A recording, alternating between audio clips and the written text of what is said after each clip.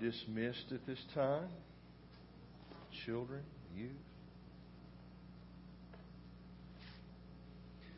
Well, as I mentioned earlier, today is our nation's Independence Day. It marks our separation from the British Empire in 1776 and the founding of the United States of America. It's the day the Declaration of Independence was adopted by the Continental Congress.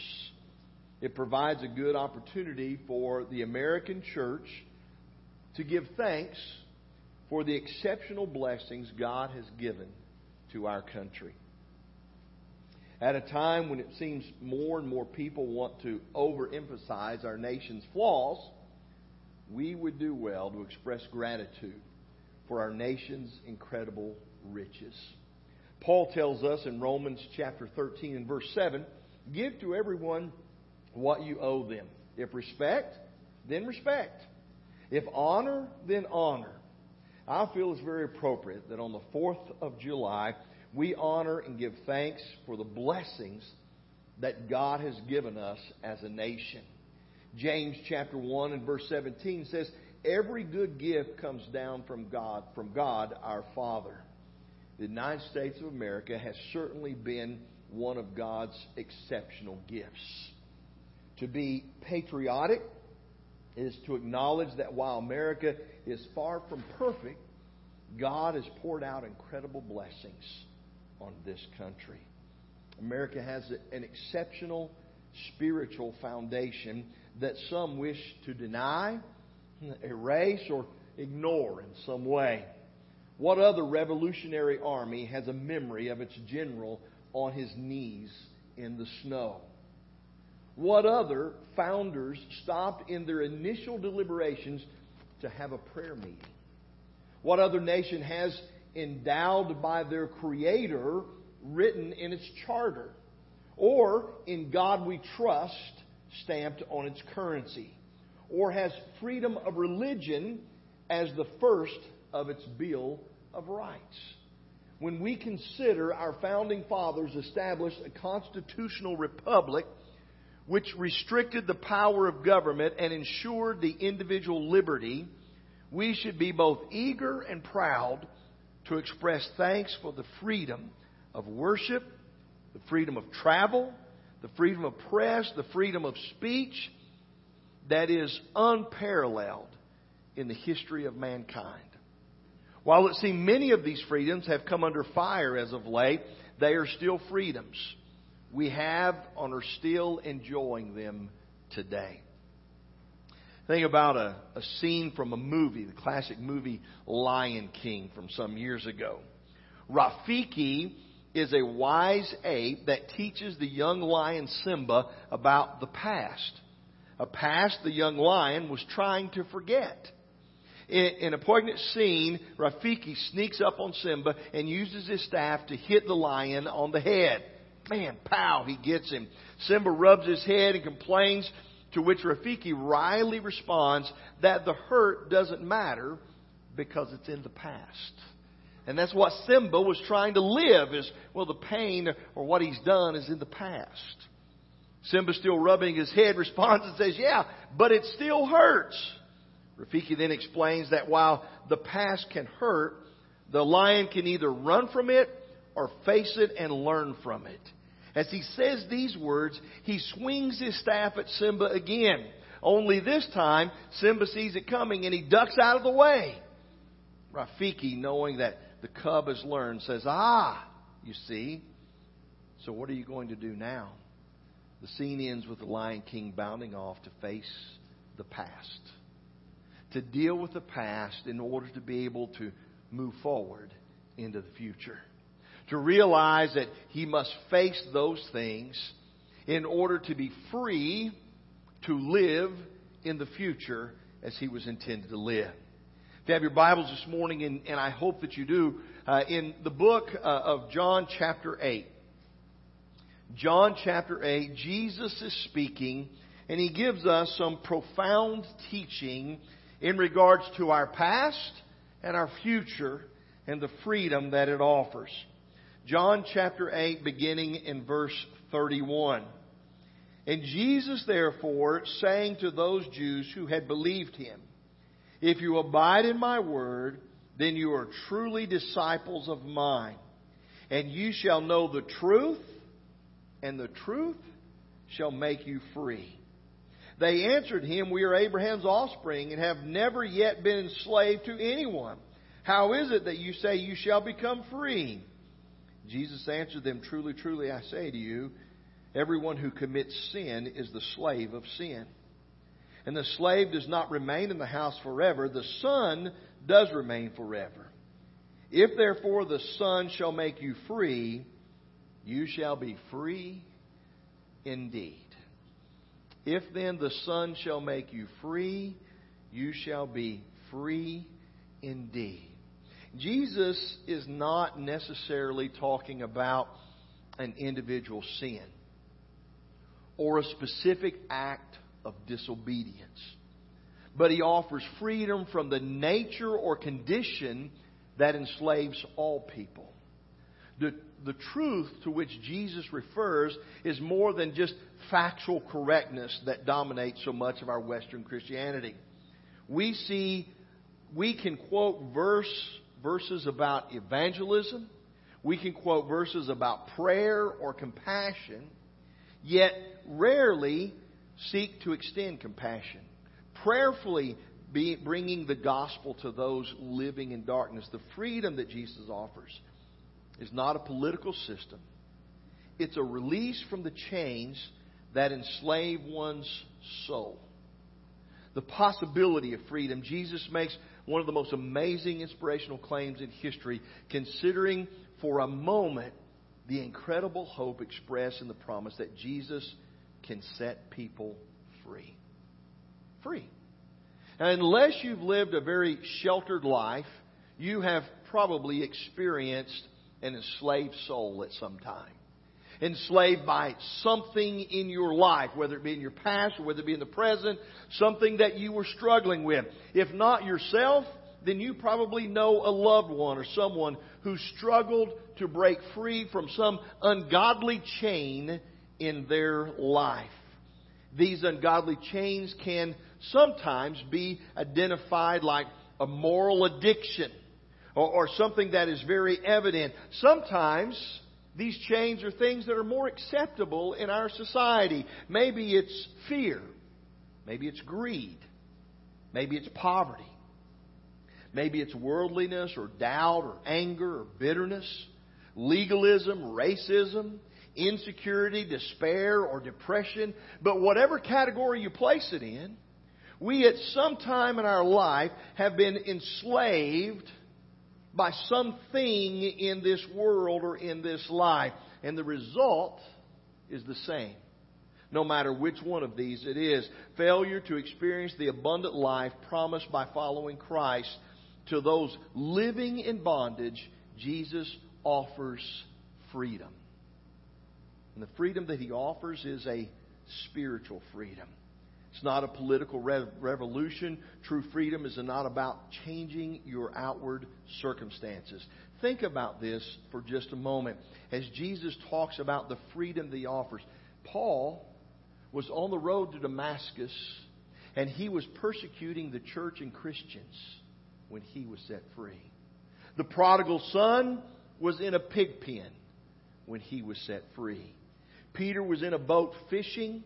One woman was drawing water from a well. Another woman found freedom when she was caught in adultery. There was a thief on a cross of execution when Jesus set his soul free. Spiritual freedom is not dependent upon our physical circumstances. That they may have led or contributed to our bondage, but the spiritual freedom is not limited to being set free from some physical circumstance or situation. Jesus can set you free in any area of our life, and He can do it without necessarily having to change our circumstances. In the midst of the current circumstances, we can be set free from the bondage that holds us spiritually in this world. Now, understand or don't misunderstand that there may need to be some change of our circumstances. There may need to be some change of our situation. But they do not have to change in order to experience the freedom that Christ offers. And we have to understand when we talk about freedom and freedom of our nation and freedom of speech and all of those things, freedom to worship, of religion, he says true freedom comes when we are set free from within. When we are set free spiritually, and the freedom that comes from Christ is more concerned about setting our soul free than defeating the physical circumstances that are around us in our life. Jesus' freedom is also purposeful. Jesus describes the freedom He offers resulting from abiding in His truth. Freedom is not a lack of restraint that allows one to fully fulfill any selfish desire. But genuine freedom takes place in the arena of the stadium of divine truth in our life. As we abide in Christ, we are released from the chains of the world. And we are released to be all that God created us to be. Like a fish. A fish is created to live in water. And as long as that fish is living in the water, it has freedom to be what it was intended to be. And we take it out of its water, and that freedom ends. That freedom stops.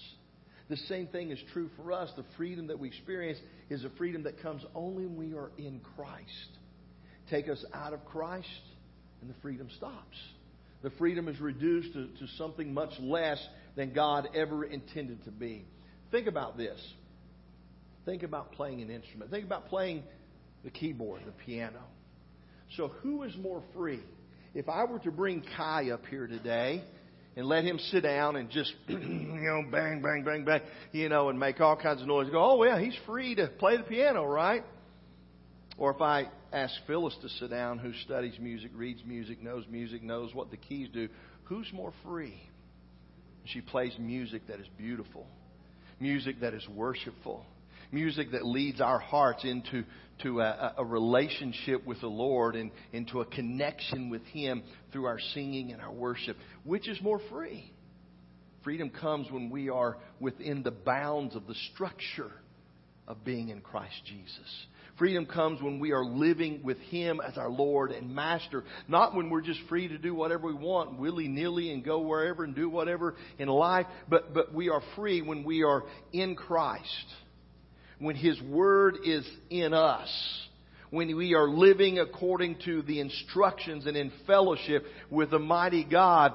But what we have to understand is sin hinders that freedom and that relationship. And He says, I can set you free. Notice what He says, when the Son sets you free, you are free indeed. When the Son sets you free, then you're really free. If you think you're free, because of the nation in which we live, if you think you're free because of the freedoms that we have in the world today, if you think that's freedom, He says you don't know what freedom is until the Son sets you free. But when the Son sets you free, that freedom is beyond anything that we could ever ask or experience or know in this life. The freedoms of this world versus the freedoms that come in Christ Jesus. And when we look at those freedoms and we consider all of the blessings that He has offered us, when we look at everything that He has done for us in our life, there is a process of freedom. Jesus identifies a process of experience true freedom with the words, if then. Think about it as we read back through the text. Think about the words that He shared with us and Jesus speaking to us. And He says, for you shall know the truth and the truth shall make you free. And they said, listen, we've never been, we're Abraham's children. And Jesus said to them, truly I say to you, everyone who commits sin is the slave to sin. And the slave does not remain in the house forever. The Son does remain forever. If then, therefore the Son shall make you free, you shall be free indeed. If then. If the Son is the one who gives you freedom. There is a process that comes from knowing Christ Jesus and making Him Lord and Master of our life. If you have a daily quiet time of 30 minutes in prayer, and if you tithe faithfully, and if you only miss Sunday school twice a year, then you can be free. No, it's not what He said. He said, if then what? If the Son sets you free. If your freedom comes from Christ Jesus, He says, then you are truly free. If you get your freedom from anything or anywhere else, He said, you haven't experienced true freedom. If we get it from legalism of saying, well, I have to do this, and I have to do this, and I have to do that, I can't do this, I can't do that, I can't do... He says, if you're living under that legalism, that's not real freedom. If Christ gives you freedom, then He says you are really free to experience life the way that He intended us to experience life. To live life the way that He desires for us to live life. We have freedom in Christ. I want you to think about something for a moment. That freedom does require us to do our part. So let me say to you this morning, you have freedom to see the sunrise every single day. You're free to do that. Nothing can keep you from seeing the sunrise every single day except for what? You. In order to see the sunrise, there's some things I have to do. First one is this. I got to get up early. Right? If I sleep in till 10 o'clock, I'm not ever going to see a sunrise, am I? You know what? But here's the other thing. If I get up early, guess what else I have to do? I have to go outside and I have to face east. If I stay in the house and face west, am I ever going to see a sunrise? I'm never going to see a sunrise in the house facing west. So when He says His freedom is for us, He has done His part to set us free. But He says we have to do our part to experience that freedom. He's given us the freedom to see the sunrise, but we have to do our part if we're going to see the sunrise. We can't lay in bed till 10 o'clock in the morning. We can't stay in the house and face west and see the sunrise. We have to get up early. We have to go outside. And we have to face east if we're going to see the sunrise. He said, I've done my part to set you free. He says, now you have to do your part to live in that freedom. And what did He say that was? Our part is to know the truth. And the truth sets us free. Our part is to know His Word. To know the instructions of His Word and the guidance that He gives us in life through His Word. The truth of my Word is what brings freedom to your life. And He says, my part is I have provided it. Your part is you have to know the truth. The only way that I can know the truth is to be in the truth. The only way that I can experience the truth is to study God's Word. To read the Scriptures, to let the truth be revealed to us through the power of the Holy Spirit. And then knowing that truth, He says, Jesus Christ can set us free. Listen, we live in a nation that I believe is greater than any nation in the world. We live in a nation where we have far greater freedoms than any place else in the world. It's not perfect. It has its flaws. But we live in an opportunity to experience freedom like no one else experiences freedom. And it comes from knowing the truth, and it comes from knowing Jesus Christ as our Lord and our Savior. People of every tribe and every tongue and every nation are loved equally by God. But anyone who has ever visited a third world country knows that not all nations are equal. Not the same everywhere in the world. That doesn't make us superior to anyone, but it should make us more grateful than everyone. To celebrate the freedoms that we have, to acknowledge what God has blessed us with, to recognize the freedom that can only come through Christ Jesus. The book of Psalms says this, I will give thanks to you, Lord, with all of my heart. I will tell of all of your wonderful deeds. I will be glad and rejoice in you. I will sing praises to your name, O Most High. Celebrating the freedom that comes, that can only come through Christ Jesus our Lord. Celebrating the freedoms that we experience in a nation on this 4th of July. Blessings that we've received. Grateful for what God has done for us. That's what I believe this 4th of July is all about. It's about acknowledging and being thankful and grateful and experiencing the freedoms that we have in the nation in which we live. But it's also about acknowledging and being thankful and grateful for the experience that we have of freedom that can only come through Christ Jesus our Lord. And so this morning, as we come to the end of our service, instead of singing an invitation hymn that we normally would sing, this morning I'm going to have Janet come, and she's going to sing a song for us about the freedom that we experience that's come through the gift that God has given us. And if there's a decision on your heart this morning about freedom in Christ Jesus, then while she's singing, I invite you to come. If there's a decision, I'll walk with you through that. If you need to pray about something, I'll pray with you. But if there's a decision on your heart this morning, listen to this song, the message of this song, and come if you have a decision to make.